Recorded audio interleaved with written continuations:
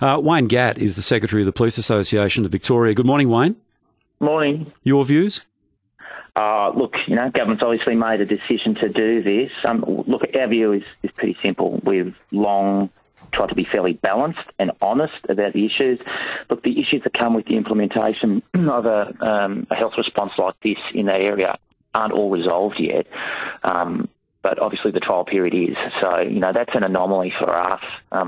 Our view would always be better off to fix all of the issues and extend a trial than necessarily embed something in legislative reform with the issues still ongoing.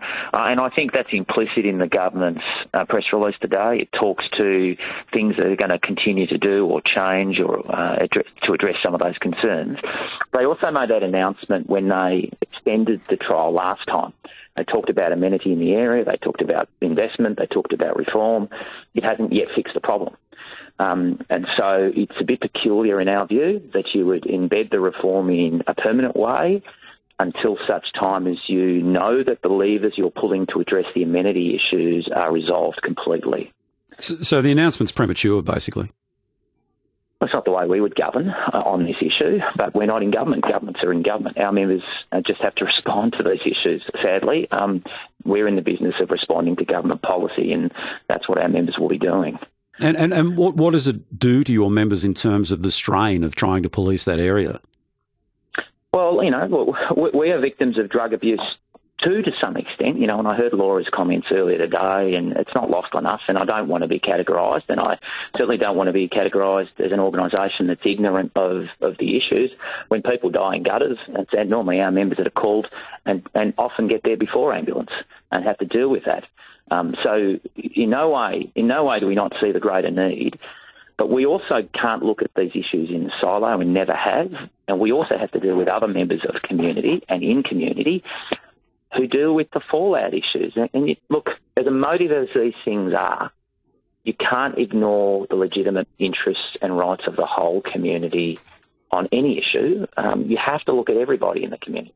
And on this issue, there have been some winners and there's been some losers as well. And the residents, are they the losers? I mean, we spoke to Sharon there before, who spoke about, she's got drug dealers who live across the road. Her car was broken into last night. Are they the innocent victims here? Clearly. Well, they are. And look, I'm not going to mince my words. I mean, that's the debate that we've had ad nauseum for years now, that there is a disproportionate impact on community in the local area. There have been issues about location. I don't accept the view that it is in the perfect location, that outside of school is good. I think the trial has shown that to be problematic.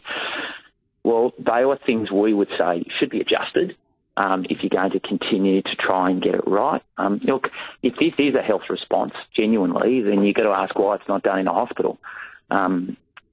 But at the end of the day, as I say, our members respond to government policy.